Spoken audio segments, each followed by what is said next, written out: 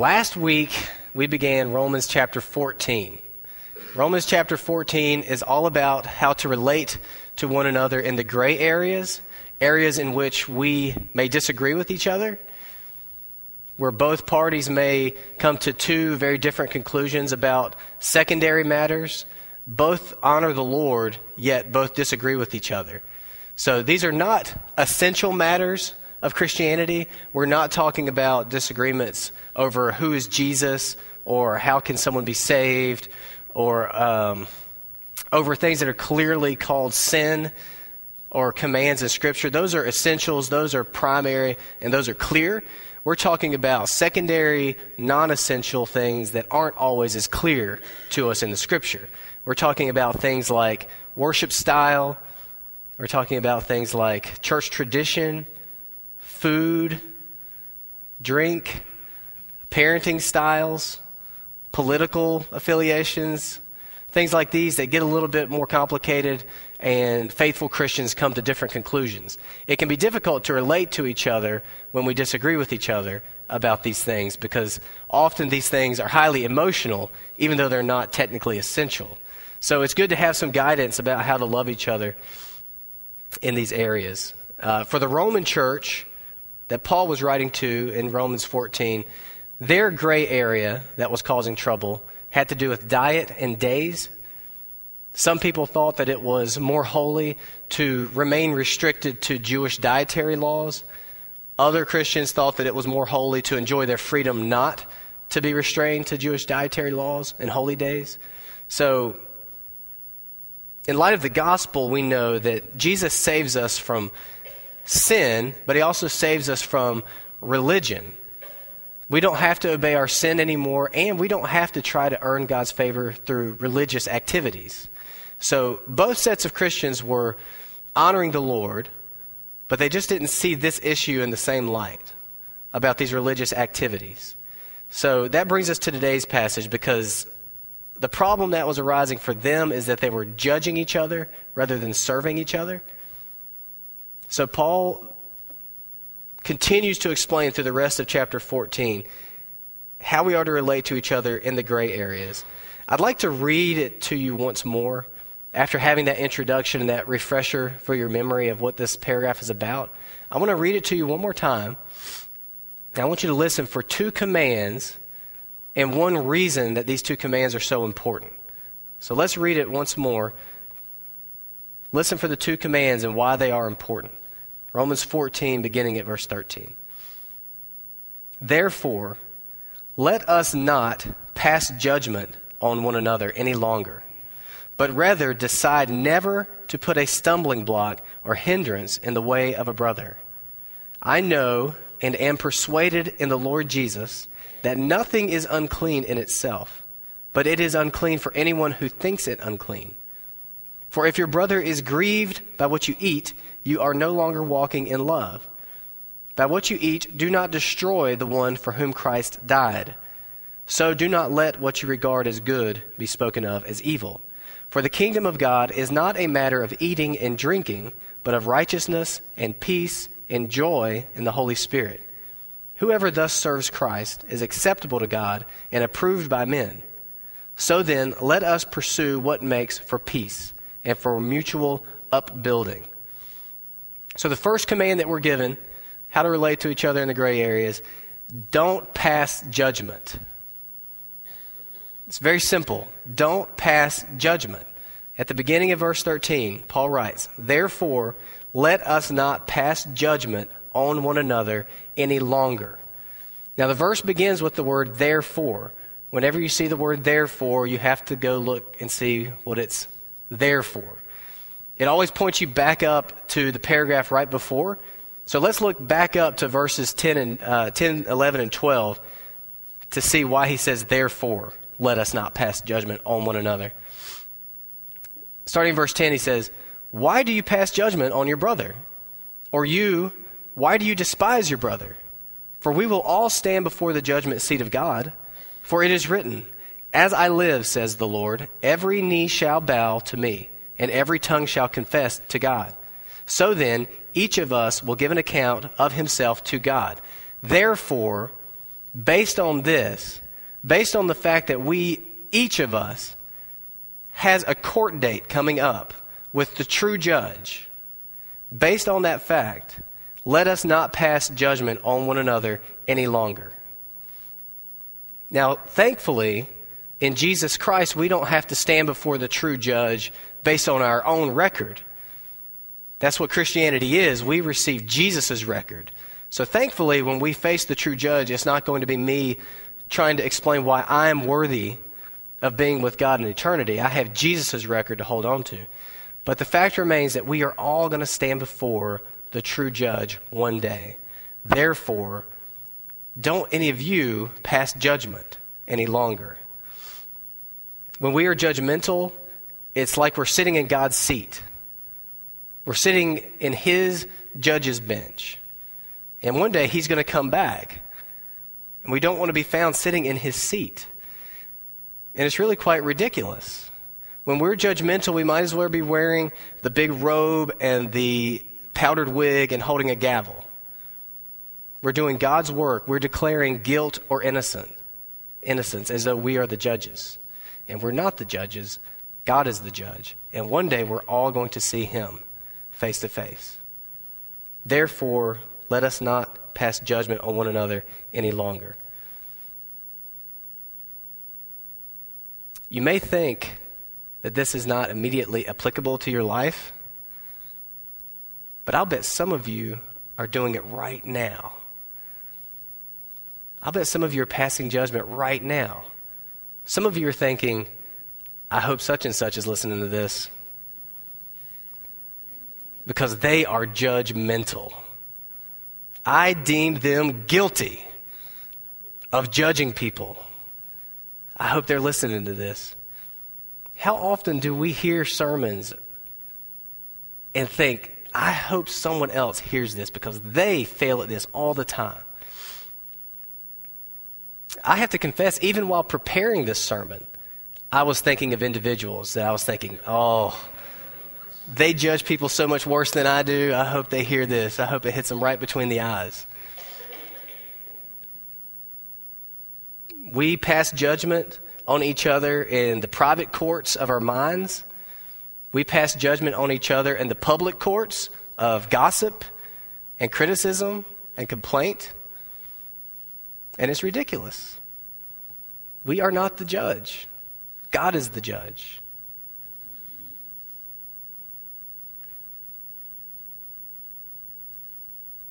Some of you might think, well, aren't we supposed to inspect fruit? Aren't we supposed to be aware of each other and making sure that folks are growing in the fruit of the Spirit? And if we see problems, aren't we supposed to be aware of that? Aren't we supposed to be concerned with that? Yes, that is true. We're not meant to be unaware of how we're doing spiritually as brothers and sisters. But we're called to face-to-face service, not behind-back judgment.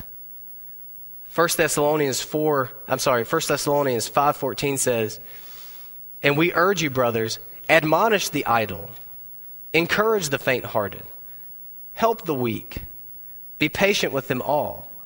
That's written to you, the church.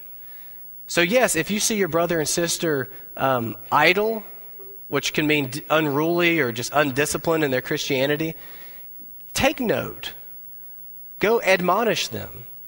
But that's face-to-face conversation. That's not private judgment or private gossip or private criticism or private complaint. That's face-to-face, courageous, I'm your brother, I love you, service. So whenever you see another church that doesn't do things the way you think churches should do things, it's not your place to pass judgment on them. Whenever you go into a restaurant and you run into a fellow church member there and they have a glass of wine on their table, and perhaps you think that that's wrong, which is valid, honoring, faithful Christians do believe that, it's still not your place to pass judgment on that person. Whenever you as parents have made your decisions about how you'll discipline or educate your children and you see other parents in the church doing it differently, it's not your place to pass judgment on them. Maybe you can help them. Maybe you can serve them. Maybe you can encourage them. But you may not pass judgment on them. You're not the judge. I'm not the judge. No, in all these things, let us not pass judgment any longer, but, in verse 13, this brings us to the second command. Let us not pass judgment on one another any longer, but rather decide never to put a stumbling block or hindrance in the way of a brother. So we have a twofold command. We have don't pass judgment, and then we have decide to serve. Now, the decision is yours. You and I are presented with a decision, a choice this morning. Will we sit on benches or will we serve in trenches, to get poetic? I have another one too. Are we more comfortable with the gavel of gossip or the shovel of service? It's a serious decision. And we each now have been confronted with it in the Bible, and we have to decide. So, I'm going to read to you the next verses, and I need to explain to you, often you'll encounter passages in Scripture that are narrow in content, but broad in application. This paragraph is narrow in content. It's just talking about the Roman church and their division created by some of them adhering to religious restriction and others feeling free in Christ not to. That's a very narrow content. And I don't think any of you woke up this morning thinking, man, I hope Pastor Matt explains to me how to relate to people who want to adhere to the Jewish dietary rules. I don't think any of you ever think about that. This narrow slice of content, I don't think ever occurs to you. I doubt that any of you and your families this week at the dinner table were discussing the Jewish holy days and whether or not it's more holy to adhere to those or to experience our freedom in Christ not to. But even though the content is a bit narrow, the application is broad. The application of what we're reading has to do with relationships in the church, judging or serving, destructive relationships versus constructive relationships.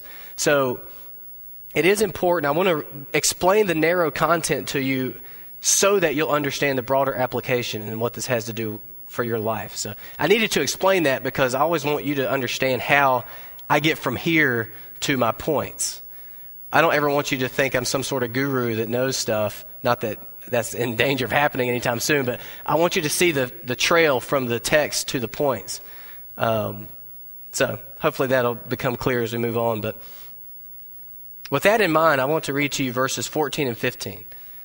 This sheds light on what he means by decide never to put a stumbling block or hindrance in the way of a brother. Verse 14, I know and am persuaded in the Lord Jesus that nothing is unclean in itself, but it is unclean for anyone who thinks it unclean. For if your brother is grieved by what you eat, you are no longer walking in love. By what you eat, do not destroy the one for whom Christ died. What he's saying is, yes, in Jesus Christ, you are free. You're free from sin and you're free from religion. You don't have to sin and you don't have to try to earn God's approval through religious practices. But walking in love is more important than walking in freedom. Walking in love is more important than walking in freedom. So in their case, it was about whether or not they should obey the dietary rules and the holy days or whether they were free from it. The fact was they were free from it, but some of them truly believed that they needed to remain restricted to the Jewish diet and holy days to honor God. So it would have been unloving for those who understood their freedom to just push it in their face all the time and say, no, you don't. It would have grieved them, and it would not have been walking in love. So don't grieve someone by doing something that they're uncomfortable with, even if you know that you're free to do it as a Christian. Don't destroy someone by coercing them against their conscience, even if you know that what they feel restricted to, they really aren't in Christ. In verse 16, he says, so, or in this way, do not let what you regard as good be spoken of as evil. So, you who are experiencing your freedom in Christ, loving those who are still restricted by some religious practices, walk in love, and so you will quiet their anxieties about how evil your freedom might be. Okay, does that make sense? This is a complicated passage. I know it is. But everybody's still making eye contact, so you're hanging in good. Thank you. I'll give you an example of this. Okay, with the alcohol question. I have not interviewed all of you. I don't know where everybody stands. I've talked to enough people to know that there's folks in the room who truly believe it is dishonoring to the Lord to drink even a sip of alcohol because it could lead to drunkenness, it's dangerous, it could hurt our witness in the world, and there's no reason for it. We don't have to drink alcohol, so why do it? So there are those in the room that believe, therefore, it's more honoring to the Lord to just abstain. And then there's those in the room who believe, well, the Bible never says drinking alcohol is a sin. It says drunkenness is a sin. Just like the Bible never says that seeing a woman is a sin, it says that lusting after a woman is a sin. So these people feel like abstaining from all alcohol is about the same as abstaining from ever seeing a woman. So they feel free in Christ to enjoy a glass of wine with dinner, enjoy a beer with the game. They're not getting drunk. They feel free in that. Both groups genuinely feel that they're honoring the Lord. Both groups completely disagree with each other. Okay? So using this example, okay, I really debated how to go about this because I'm afraid of getting in trouble. But it's just too hard for me to do this illustration trying to anonymize it. So I'm just going to be honest and trust you guys not to stone me. Okay. I am in this camp. I do not think that drinking alcohol is a sin. I can't find it in Scripture. I don't believe it's true. I've also never struggled with temptation to get drunk, ever. That's not a temptation that makes sense to me. It looks miserable. I have no interest in it. I've never experienced a buzz from any alcohol. Okay, so that's where I am. I worked at a restaurant where they taught us all about wine pairings with food, and I appreciate that, how certain wines enhance certain types of foods. And so I will occasionally have a glass of wine. I'll tender my resignation tomorrow if I must. But okay, so that's me. Now, I have a really good friend who completely disagrees with me, and I have great respect for him. And we've had a conversation about it. He firmly believes, as I just outlined, all the reasons why a Christian would find it more honoring not to drink. Okay, so when I go out to eat with this friend, if we go to a nice restaurant, one in which I might have ordered a glass of wine if it were just me, I don't order a glass of wine around this friend because it grieves him. His conscience is grieved by it. He believes it's wrong. And maybe he's right. I have to admit, too, that I don't know it all. This is where I am right now in my maturity in Christ. One day I may change my opinion. Some of you may be hoping that I do. But I don't order it around him because it's not loving. It's pushing what I believe to be my freedom in Christ in his face, and it's grieving him. And it could destroy him, which is strong language. Did you see that in verse 15? By what you eat, do not destroy the one for whom Christ died. How could eating or drinking destroy a brother or sister in Christ? I think what he means is if my influence on him in any way pressured him or coerced him to contradict his conscience before the Lord, for him to say, well, fine, I guess, Matt's a pastor and he believes, I guess I will take a drink. But between him and the Lord, he really doesn't believe that that's honoring the Lord. He's just giving in to the pressure of my flaunting this freedom. That is incredibly unloving, and it runs the risk of destroying him. So it's serious what we do in the gray areas. Me sharing that with you is serious. We kind of laughed about it, but my trepidation is real. Because I do not want to coerce any of you against your conscience. Some of you truly believe that I am wrong. Okay, do you remember back last week? Your job and my job is to be fully convinced in our own minds about this, in our own consciences. And we can talk about it. But just because I told you my position, that in no way means I'm pressuring you to agree with me in this gray area issue. Does that all make sense? Okay. Can you wait till after the sermon to run me out of the church? So, this is narrowing content. We can apply it to the drinking thing pretty closely, although it's not exactly the same. But there's broader application. The broader application for this is, rather than bullying people into your way, decide to help them on their way toward Christ.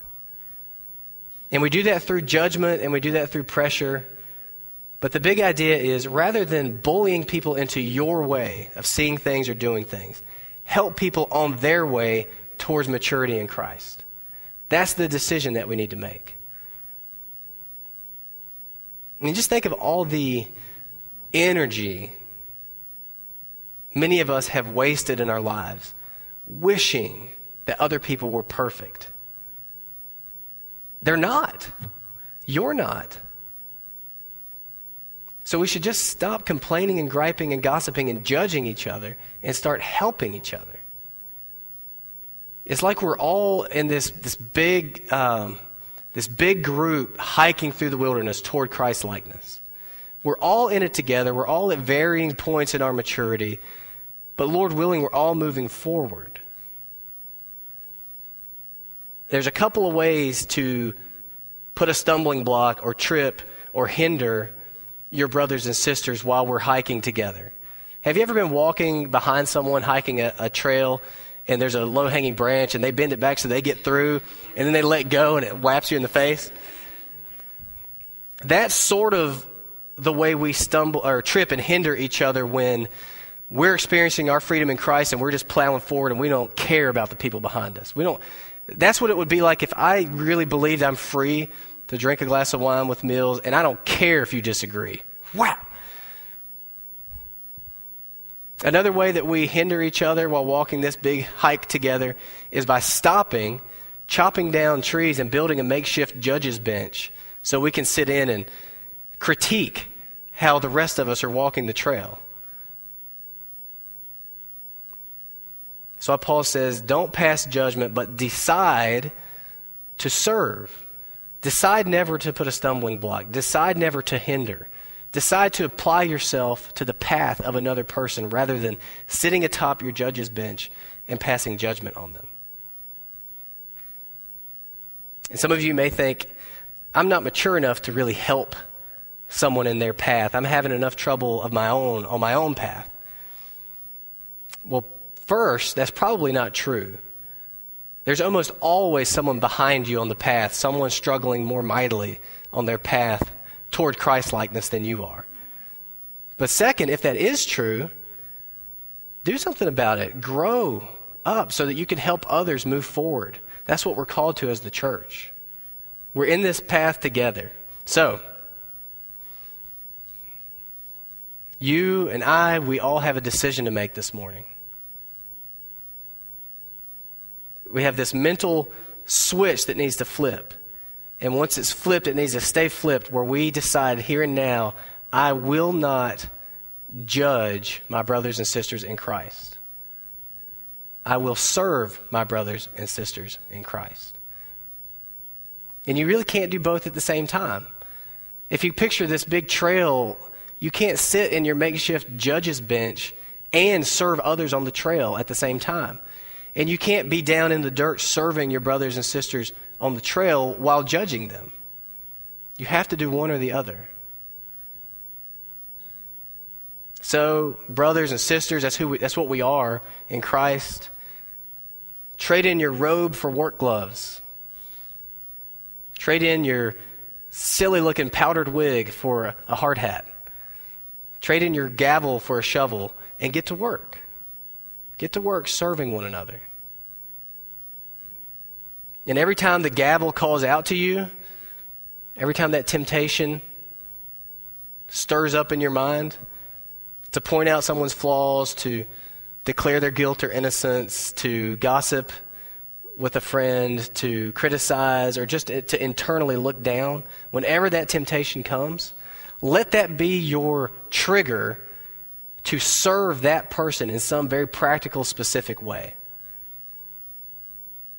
Every time the temptation comes, decide now that you will, once you recognize it, immediately and aggressively serve that person somehow, some way. You'll pray for them. You'll call them. You'll have a conversation with them. You'll talk to someone who has influence over their life to encourage them. Somehow, you'll encourage them and nudge them along their way toward Christ. Can we make that decision together this morning? Who is it for you? Who is it that you're most often tempted to look down on or judge or gossip about or criticize or complain about? Picture them. And on the count of 3, yell their name out loud. No, I'm just kidding. Picture their face and hear this. It's probably true that you notice all the things wrong with this individual because God is calling you to help them, not judge them. It's not sin to notice something wrong in your brother or your sister. That's not the sin. It's how you respond to it.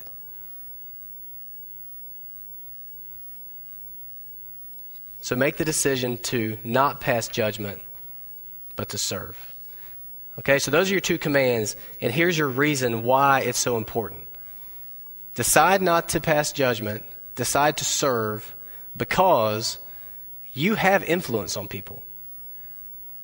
We have tremendous influence over each other, even when we don't realize it. We can destroy each other, like he says in verse 15. By what you eat, do not destroy the one for whom Christ died. You could actually be destroying someone at your dinner table. Or we can build each other up, like he says in verse 19. Let us pursue what makes for peace and for mutual upbuilding. See, the church is like this crazy, chaotic construction site in which we're all workers. Some of us are building and some of us are destroying all the time. 24/7, the construction site is alive with activity. Some of us building things, some of us destroying things. 24/7. Some of you have your crowbars out, and you are judging, and you are gossiping, and you are complaining, and you are criticizing, and you are looking down, and you are destroying your brothers and sisters in Christ. Others of you have your nail gun out, and you are serving, and you are encouraging, and you are being gracious, and you are being exemplary, and you are building your brothers and sisters in Christ up. So which are you? Which influence do you think you're having? Because you're having one or the other.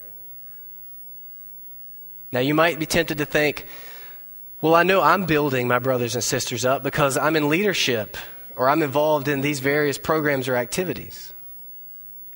Well, that's not necessarily true. Being in leadership or highly involved just increases the level of your influence over your brothers and sisters for either good or bad. It trades in your crowbar for a wrecking ball if you're destroying people. It trades in your nail gun for some greater tool for building up that I can't think of off the top of my head if you're building people up. A crane, maybe. Look at verses 17 and 18 with me.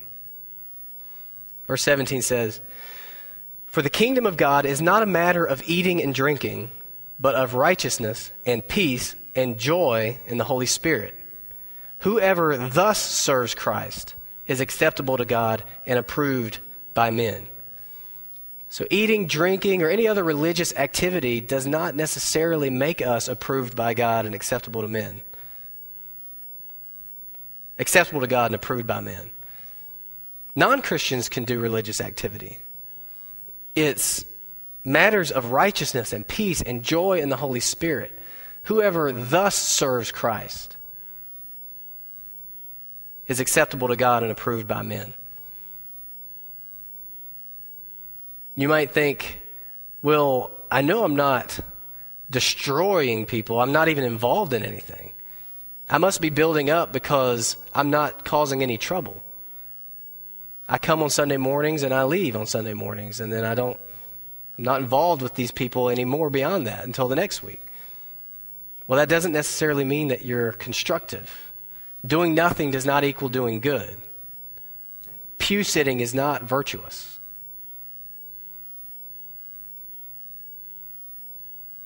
One lukewarm person brings the temperature down of the whole body.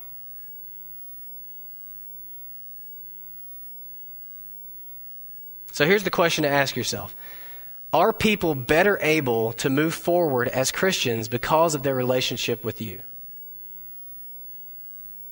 Are people better able to move forward as Christians because of their relationship with you? Or are they tripped and hindered? Think about your spouse. Are they closer to Christ and more Christ-like because they married you? Think of your children. Are they closer to Christ and more Christ-like because you're their parents?